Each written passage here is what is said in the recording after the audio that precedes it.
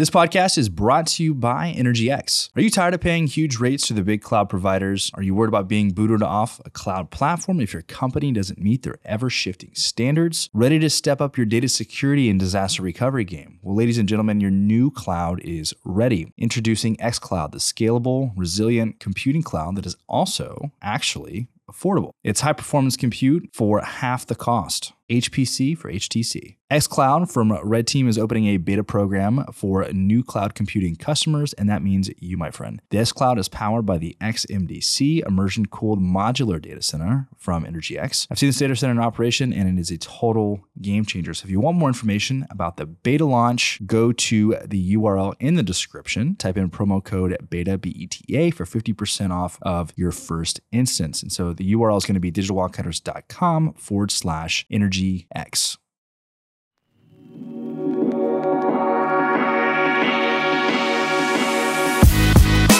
This is the Oil and Gas Startups Podcast, where we showcase emerging technology and the stories of industry founders, investors, and leaders with your hosts, Jake Corley and Colin McClelland.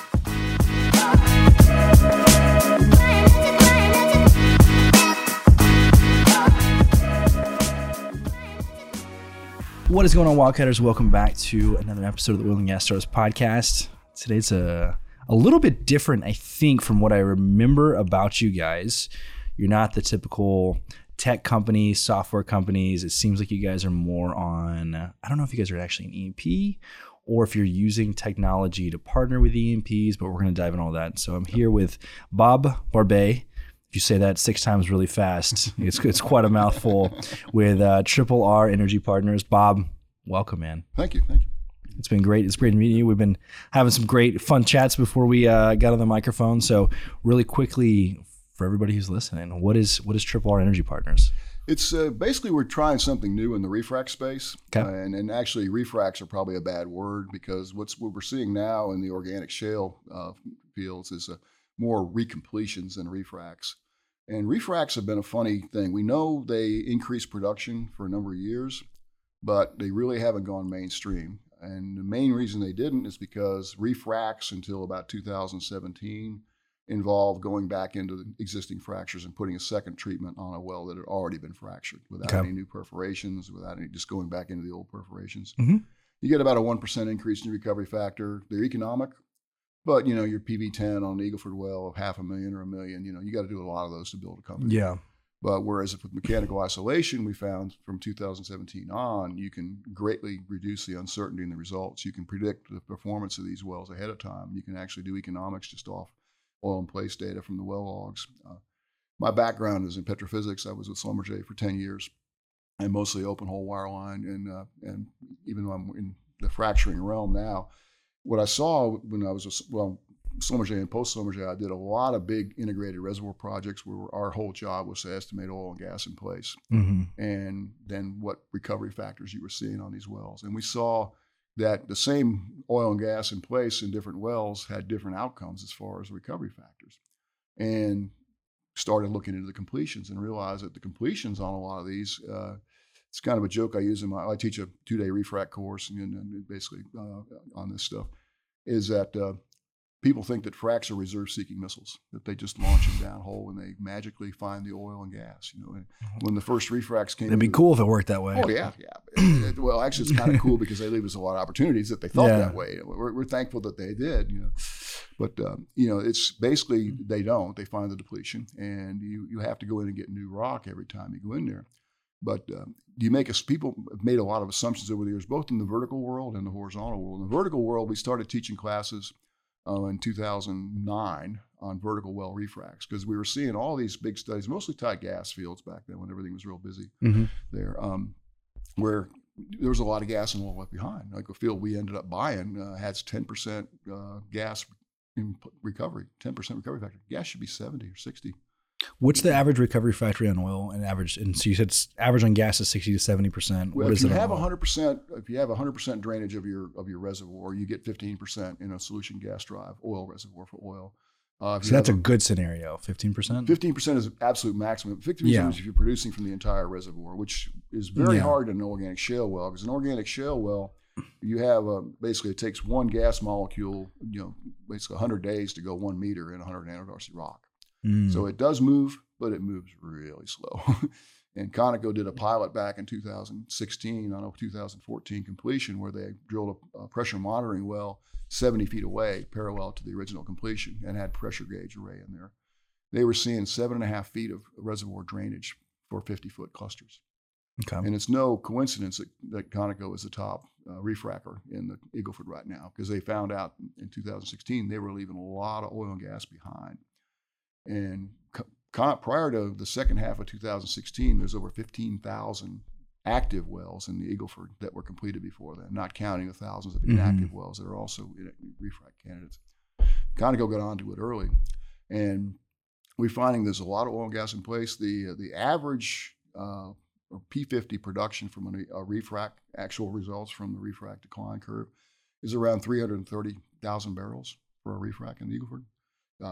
Present value, 10% discount rate, $5-6 million. And that's in addition to the benefit of if you have a brand new well going in next to an old well, or a child well going in next to a parent well. If you do not refrac the parent well, you basically lose 60% of the reserves in that, or 40% on the first order offset and 20% on the second order offset, which is about a $7 million loss. So a refrac in the Eagle Ford on a P50 well basically has about a $13 million PV10, which is higher than a new well. Mm-hmm. And what we're seeing, the problem there is we're seeing there's over 200 refracs in the Eagle Ford so far, but 90% of them have been done by 10 operators. And probably 80% of it done by 3 operators. There was that huge article that came out with Exxon. It was like Exxon Marathon. I think I mentioned Conoco, talking about the refracs, the new recovery rates, saying that some of the second time they go in, the recovery rate's actually better than the original first time they went in. And it's funny because it's like, as we were talking about, I've been podcasting for 7 years talking about this, and everybody's like, where's the growth going to come from in oil and gas? We're not discovering there's no new Permian Basin. And we're talking about EOR. And so it's funny that refracs are kind of like becoming more, I don't know, I guess more successful is probably the term. I think because it's not really new. It's been around a while. It's more of an awareness. It's an awareness matter. The oil industry is terrible for groupthink. I mean, everybody gets an idea about what works and what doesn't work, and then and then all of a sudden they start realizing. But we've had I've had 2 articles in Oil and Gas Investor in the last year, 2 articles in Oil and Gas Reporter in the last year. Spoken at all the DUG conferences. Mm-hmm. And had tremendous response. Everybody looks at it and says, wow, I didn't know that. The response has been overwhelmingly positive. But then you go to them and basically say, well, why aren't you doing some refracs? Well, we're not sure. We don't have the money. We think new wells are better, but refracs are kind of neat. But we think, So what Mark and I started thinking, we're trying to monetize our expertise. I've written 14 papers on refracs in the last 10 years and given probably 50 talks on them and various things, and kind of gone through all the traps, and I started out as a dumbass and got smarter and smarter. So turned into a smart ass. So I'm probably at least 10 out. I didn't have to turn into that. I was already a smart ass. But I know at least 10% more than my clients do. So you got to stay at least that one step. So we don't pretend to know everything, but we've got a pretty good knowledge base to where we don't think that refracs are risky as far as the candidate selection process. It's oil in place, gas in place. I mean, what was there to start? Is that the only requirement for it to be successful? Well, yes and no. It's got to have that to start with. I mean, and that's where I got into the business to start with. Where I came in providing those oil in place numbers, from my petrophysics, and just seeing the recovery factors varied. But well spacing is important. Like a 660-foot spacing well in the Eagle Ford with whatever oil in place, you can get about a 14% maximum recovery factor out of that, total recovery factor, and that's your prior production before the refrac plus your EUR in the refrac. So it should be around 14%. And like you mentioned in the articles, we did big studies in the Haynesville and in the Eagle Ford, and what we've seen across the board that the total recovery factor on a refrac well, which is now not necessarily the going forward, like the one, for instance, the 330, we have another well that was over in Lee County. It was in my Oil and Gas Investor article that was at 370 MBO. It was the EUR. Mm-hmm. Well, basically, prior to that, they produced about, I don't know, whatever. The total was like 450 EUR, but they were only going to produce 370 subsequent to the refrac. They'd already produced the other volume there, but it's higher than any other well out there. I mean, and the Haynesville's the same way. We saw the total recovery factor on the refrac wells near these pads with new wells was consistently higher than the new wells total, which, and you're not going to recover the same EUR because you already recovered some of that. Mm-hmm. But it's pretty consistent. Gas condensate's typically around 40% of the gas in place because you flip from oil to gas, and dry gas is about 60%. What you see is the the actual recovery factor you'll see from a wide spacing well. It's 660 spacing in the oil window, 880 in the condensate window, and 1320 in the gas window. If you have less than that, that number comes down. Like on an Eagle Ford well, you've got, say if you have 500-foot well spacing, the maximum recovery factor on that total is about 10.5% instead of 14. In fact, Devon's CEO came out at Doug, at the Doug conference, and said they're seeing about a 50% or 60% increase in their EURs over the original EURs. Well, that's pretty low because, typically you should see, if you go from 4 or 5%, which is what your typical 2014, 2013 well has, to 14%, that should be about a 3x, not a 1.5x. Mm-hmm. But a lot of their wells are on 350-foot spacing or 300 to 400-foot spacing. They're down to where your maximum recovery factor is only like 8%. Yeah. So they're going from 4 to 8. So it's. But a lot of the cases they're doing make money anyway because they're almost every one that Devon and Conoco are doing are parent protection, where you have a parent well that's going to be a big pressure sink. What happens is if the child well gets fracked and the parent well is depleted zone is there, the frack is already, the wells are already close enough together where you're already in the depletion pattern. You have one side of that well depleted and one side not depleted already from the beginning, at the very get-go. Mm-hmm. 5 seconds into that frack, it's taken off towards the parent well. It's not going on the distal side. So the entire distal side of that child well is not being fracked. Huge loss in EUR. But that benefit there is about $7 million, like I said, for a P50 well. So even if you have a 330-foot spacing well, the parent well, which is going to have a maximum, you might get 30% or 40% increase in your EUR, which is barely economic, if anything. You add the parent-child protection benefits, huge. Like we did, case in point is we did some expert witness works for TIPRO, the Texas Independent Producer and Royalty Organization. And basically they had gone to the legislature this year, this legislative session, and proposed a severance tax exemption or abatement for 5 years for refracs on incremental production. And for some reason, they didn't do their homework when they put their stuff together, and all they said, well, refracs make this much, and we're going to do this many and all that. And they basically submitted a deal to the legislature that it's going to cost the state $270 million. And then somehow Ed Longenecker, who's a chairman, heard about my stuff and got a hold of me and said, you're looking into this parent-child stuff. And go, yeah, we need your help. And so I started saying, okay, let's do the numbers on it. The actual numbers, when you include, because basically that number doesn't include that $7 million loss. Where if you don't refract the parent well, you're going to lose $7 million in PV10 on that infill child well, basically. So, but that wasn't factored in there. They didn't give any credit for that in that initially. They just sent them and said, state's going to give oil and gas companies in a time of high prices a $270 million tax break. Yeah, good luck with that, right? Mm-hmm. I mean, even in a right-wing state, 100% right-wing state where you have everybody in the same persuasion, it's not going to happen. But they completely ignored the effect on the child well. When you put the child well damage in there that is avoided, that even with the loss and severance tax on the parent well, which is definitely a deficit, it's a 5-year deficit, the gain from that child well production is a $350 million benefit. So basically, by not passing this bill and assuming that people are going to do more refracs if they do it, they basically just cost the taxpayers $350,000 for every parent-child well that's out there fracked, instead of a $350,000 net benefit to the state. So I'm trying to wrap my head around all of this and what it means, not just the company level, but just kind of like macro. What are the opportunities as you kind of see it, if this is to become more common? It's huge. It's huge. Like, for instance, the business model we have for Triple R is basically, because we're consulting to operators and I'm teaching schools and doing projects and helping people refrac wells. It's a hard way to get rich, but we're seeing that there's a lot of the hesitancy in refracs is they perceive an element of risk that's really not there. I mean, in my last 4 refrac classes I've taught, the number one item on those refrac class requests when I put out a questionnaire, what do you want to learn, is finding the right candidates. What refrac candidate selection? Everybody perceives some risk there. I come from a petrophysics background. I mean, I can tell you what the oil in place is on pretty much any well in the Eagle Ford. I mean, it's we've got over 1,000 wells analyzed in the Eagle Ford right now for oil in place and gas in place. So, I mean, if you know what is there and you know the spacing, that risk is minimal.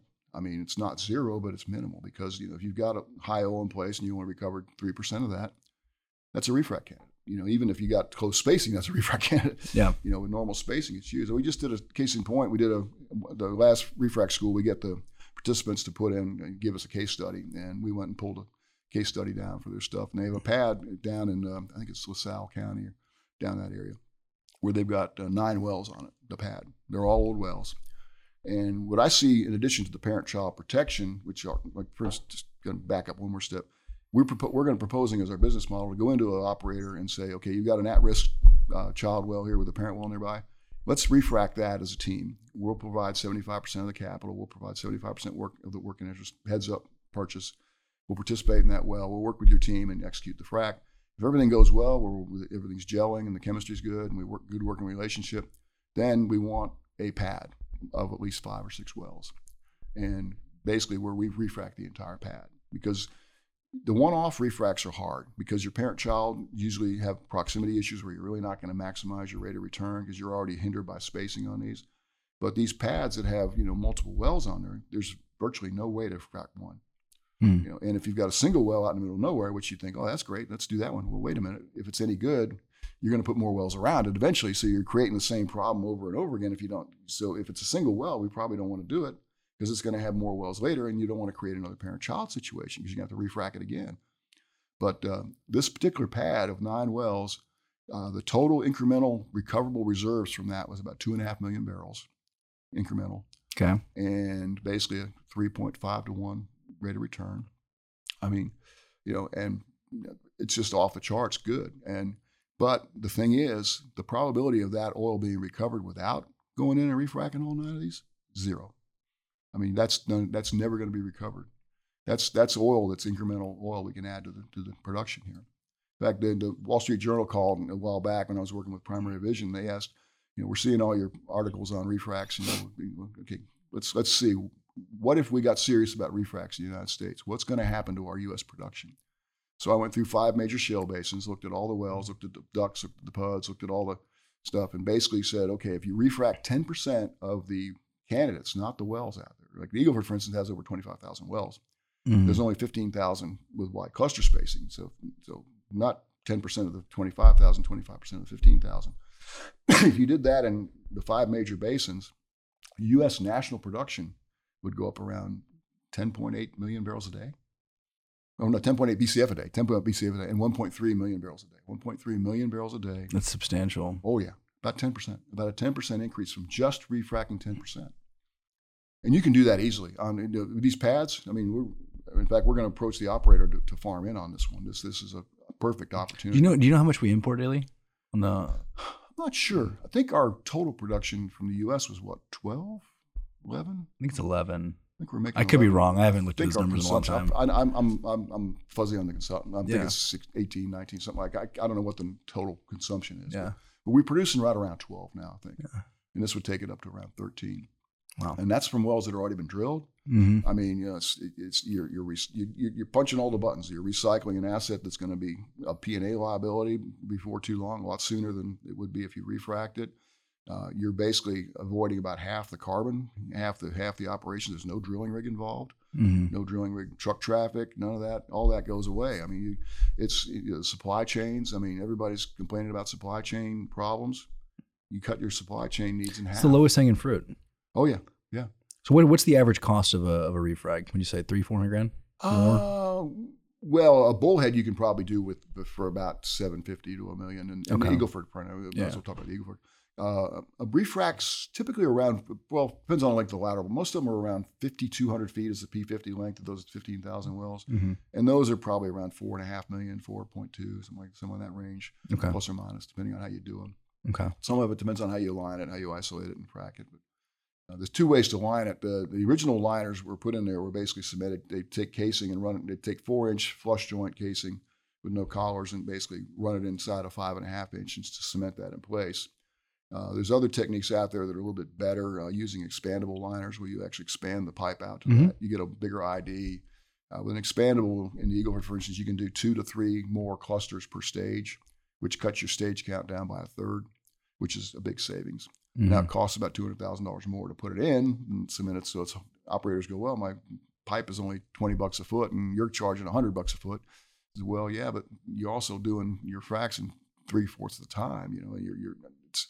It's a whole lot better system. Plus you can run bigger guns, which are better for a lot of reasons. So but there's different ways to do it. But in both cases, the mechanical isolation is definitely what's made the difference in refracs over the last few years. My theory is, people ask me all the time, but I was on the stage at Hart and they asked me in the interview there at the Doug conferences, why do you think the refracs haven't taken off? I said, well, I think that, we used to think it was the guys that if it was their wells, they didn't want to go out and admit they screwed up the wells the first time. But most of the operators who do refracs are not even the operators anymore. A lot of them were done by other operators. But I think the joke was kind of like the people that were in the C-suites now writing the checks were the field engineers out there doing these bullheads, seeing these operations where, you'd spend $1 million and you get $2 million back. And, and then you got these new wells over here, which are going to have, PV10 additions of 8, 9 million. Where are you going to put your money? You're not going to grow a company by focusing on these refracs. And the results were spotty. You get about 29% cluster efficiency.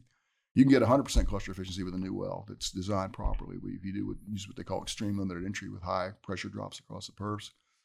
Single holes per cluster, single large holes, top oriented, 25-foot spacing.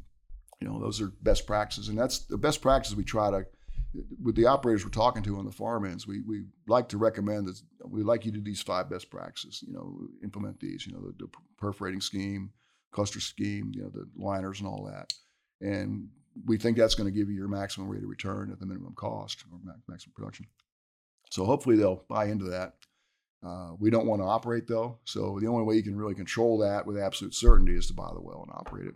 But so we're trying to work with operators right now that to where we use their team, we use their supply chains, we use their people. Mm-hmm. We go out and help, advise. We're in an advisory role because we'd be a non-operating working interest owner on the well.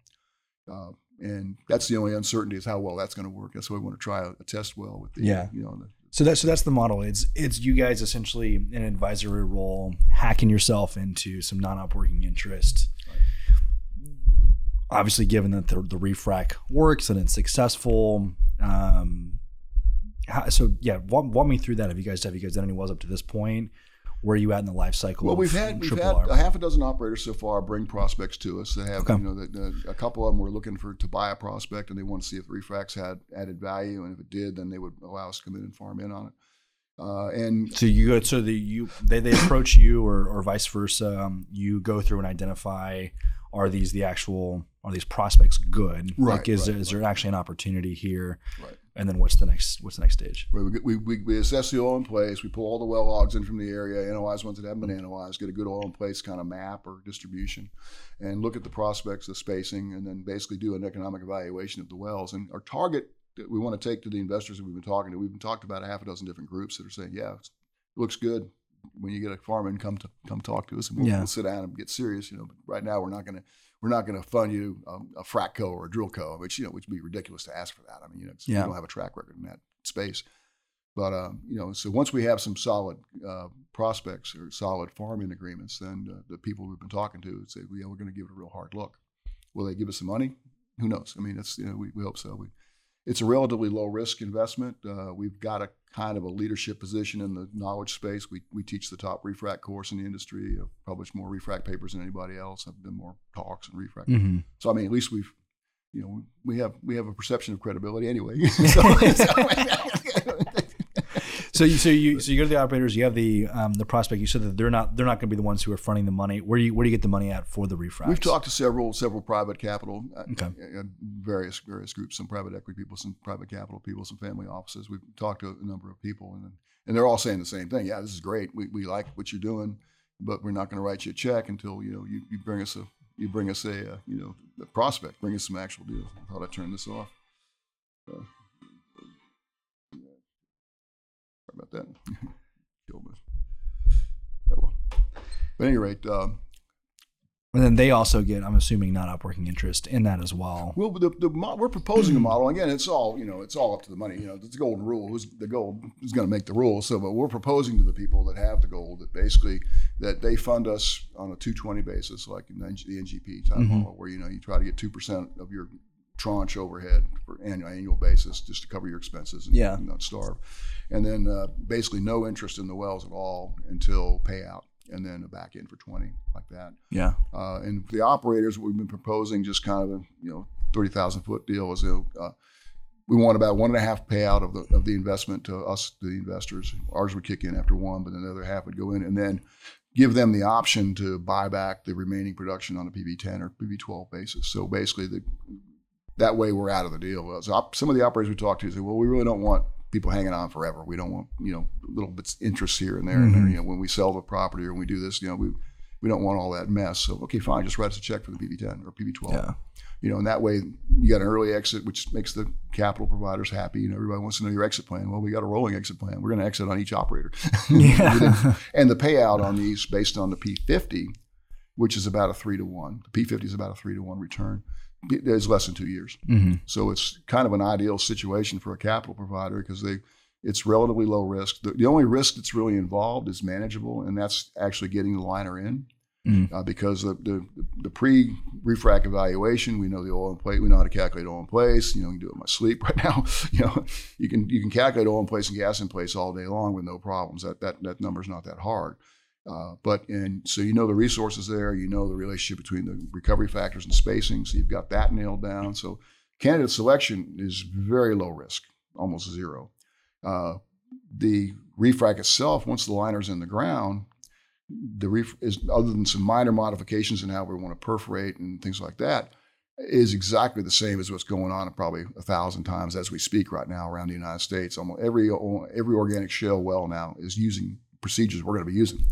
So, is there risk in that? Well, yeah, there's always a risk something's going to blow up or whatever, but it's small. How many wells are lost in new wells? It's probably a fraction of a percent, at the most.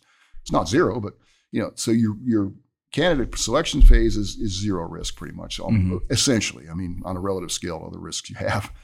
The post liner is zero, and then production's, whatever.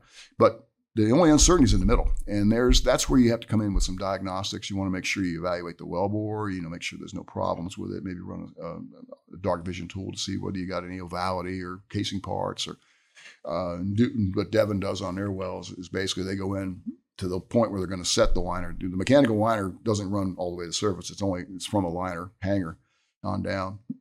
They go down before they set the liner and set a bridge plug right above where the liner hanger is going to go. And then do a pressure test. Because when your worst nightmare is to put all this jewelry in the hole and be on stage 2 or 3, and then, or even stage 10 or 20, and you blow out your surface casing. It wasn't, you just had bad cement or something up the hole.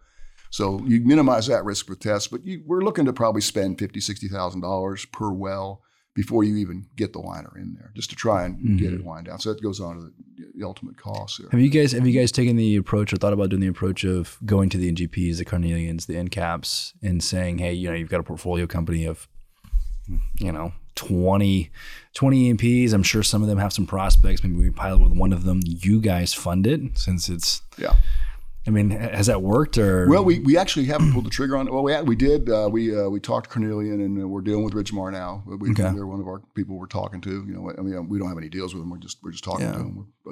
And we talked to Juniper and they're tied into Baytech. Baytech's the Penn Virginia Ranger guys. They actually told us, hey, we like this and we're going to talk to these guys if you want. So I'm actually working on some stuff for them right now to try and go for a meeting. I just think that'd be an interesting angle of you can kill 2 birds with one stone. They've got the assets, there's just it's a huge ecosystem. There's somebody to talk to. But you guys don't want to be the operator. Like you guys don't want to go out and just use this proprietary technology and your expertise and stuff for yourself. We're not ruling it out. It's not that hard. We really conceptually don't want to build a large organization and have a lot of people, but you can get around that by hiring contract people. So that's not a huge issue. You can have contract operators.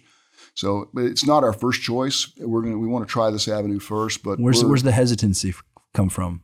Well, it's just getting the hard agreements with the operators. Yeah. That's the only thing, getting that down. And we haven't had any ones yet that we liked. So that's the problem. The problem is us. Yeah. We're the ones that people are bringing us now haven't passed muster. They've been 2-to-1s or they're too close together. And is it economically, like, could you actually build an entire business on going out and buying these prospects, doing it yourself, not having to worry about it with any other operators? Totally. Really? Yeah. And that's one of the advantages of these oil in place map, that we're building an oil in place map for the entire Eagle Ford. And so we can go into areas that don't have very little production or poor production, or, some of these early wells in 2012 and 13, 11, they had, 80, 90 foot cluster spacings, and they had horrible cluster efficiency. So like 100-foot cluster spacing with 50% cluster efficiency, which is the average cluster efficiency from all these diagnostics people are showing, is 200-foot cluster spacing. So you've got 200-foot take points in a reservoir that drains 10 feet. So it's gigantic. I mean, it's huge potential out there for this. So I think it's unlimited. But, we'd like to use the operators' teams, and because the thing about it is the money's in the pads. The one-offs is okay, but you really get a lot more velocity, and it's really doing a zipper on 4 or 5 wells is no more complicated than doing a single well. It takes more time. You got a few more coordination issues, but if you can get 1 liner down, you get 5 liners down. I mean, it's not like you're limited by the number of liners that you can put in the ground. And if you're gonna spend the time doing it, just do pads. Yeah, I mean, you can accelerate things. Like for instance, this one we looked at from one of the people who was in my class last month. The $2.5 million deal, we could probably finish that whole project in less than a month and a half, with new liners and everything. And then you're 24 months later, you're out of it. So it's got a potential to pay out a lot better than new wells. Wow. With a lot less hassle, too. I mean, it's a lot fewer moving parts. Man, I feel like I just got a master class in refracking. Just so much to learn. I know there's going to be a lot of like frac nerds out there who are going to listen to this and absolutely eat it up. Bob, this has been absolutely awesome. Where can people go if, let's just look at operators in particular. If they hear this and they're interested and they would love to just chat with you, what's the best way to get a hold of you? Sure. We just go to our website, and we got refracs.com. So it's easy to remember. Amazing that we got that. I have no idea why it was still available. But all right, refracs.com. And then are you on LinkedIn or anything? Yeah, we're on LinkedIn as well. Yeah. Perfect. So you can reach out to them there. We'll put some links in the show notes. We got to do something again around refracking, because I just feel like you're absolutely just so knowledgeable about all of this. Well, this has been a pleasure for me to just learn. Excellent. So, Bob, it was great having you. I'm so glad we made this happen. And if you guys like the episode, take 2 seconds, leave a rating and review. Share this with all your fracking nerd friends. Go check these guys out, and we'll catch you in the next episode.